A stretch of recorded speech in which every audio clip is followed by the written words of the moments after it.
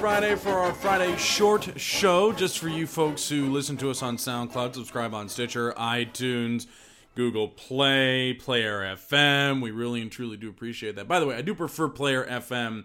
I really like it for listening to podcasts on my favorite shows as well, so I consider that one. It seems to be, for me anyway, works the best. I don't know about you, but just my suggestion. I don't earn any extra money by saying that. I don't earn anybody doing this at all. Then again, neither do football players playing in college, which is what we talk about.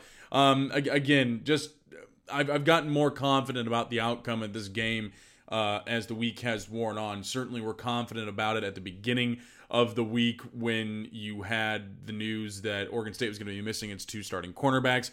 No Thomas Tyner, and their starting safety out for at least the first half due to a suspension.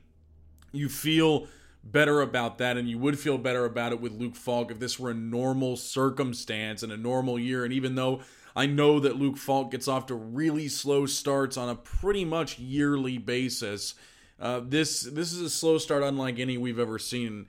And again, as we said on the show earlier this week, I felt like some of the criticism of the folks who criticized him in that Montana State game was unfair because, sure, he just took what the defense gave him, but that was clearly the Boise State's game plan too, and they had the athletes to allow you to do that. And I understand too that Oregon State is not a very good football team, but they still have Pac-12 athletes mostly on that football team, and you're not going to be able to just check it down like you did against Montana State against them. You're going to have to go intermediate. You're going to have to go long.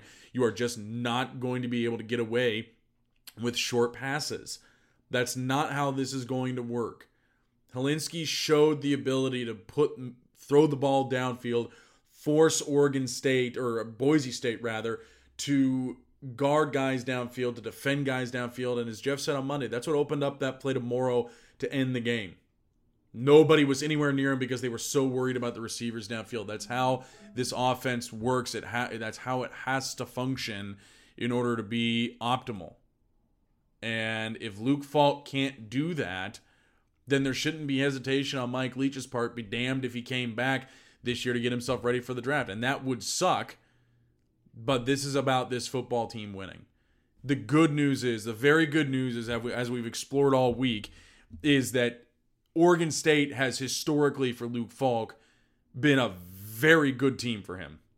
It doesn't matter who's on the defense. Doesn't matter if Mike Riley or Gary Anderson's the head coach. Doesn't matter. He has absolutely torched them to death. I mean, just, over 1,300 yards of passing, 16 touchdowns, 2 picks. Insane. Absolutely insane how good he is against Oregon State. This is, as we've been saying all week, it is a get-right game. It is just what the doctor ordered for Luke Falk, because not only is this a team he historically has been very good against, it's a team that is also very bad this year and very bad defensively. They gave up 58 points to Colorado State and 48 points to Minnesota and 32 points to Portland State. That's a lot of points. That is 138 points in 3 games. Am I doing the math right? I think I'm doing the math right. It's well into the hundreds. A lot of points in 3 games. And as I said earlier this week, if Luke Falk can't do it here, can he even do it? You worry about that going forward, because as Tyler Helinski showed you on Saturday, he's clearly perfectly capable of doing it. And thinking about it more this week, maybe there is more to the fact that Luke Falk doesn't have receivers he's as familiar with anymore. He doesn't have Gabe Marks. He lost River Craycraft. He lost John Thompson. He doesn't have Robert Lewis to lean on this year because he's injured.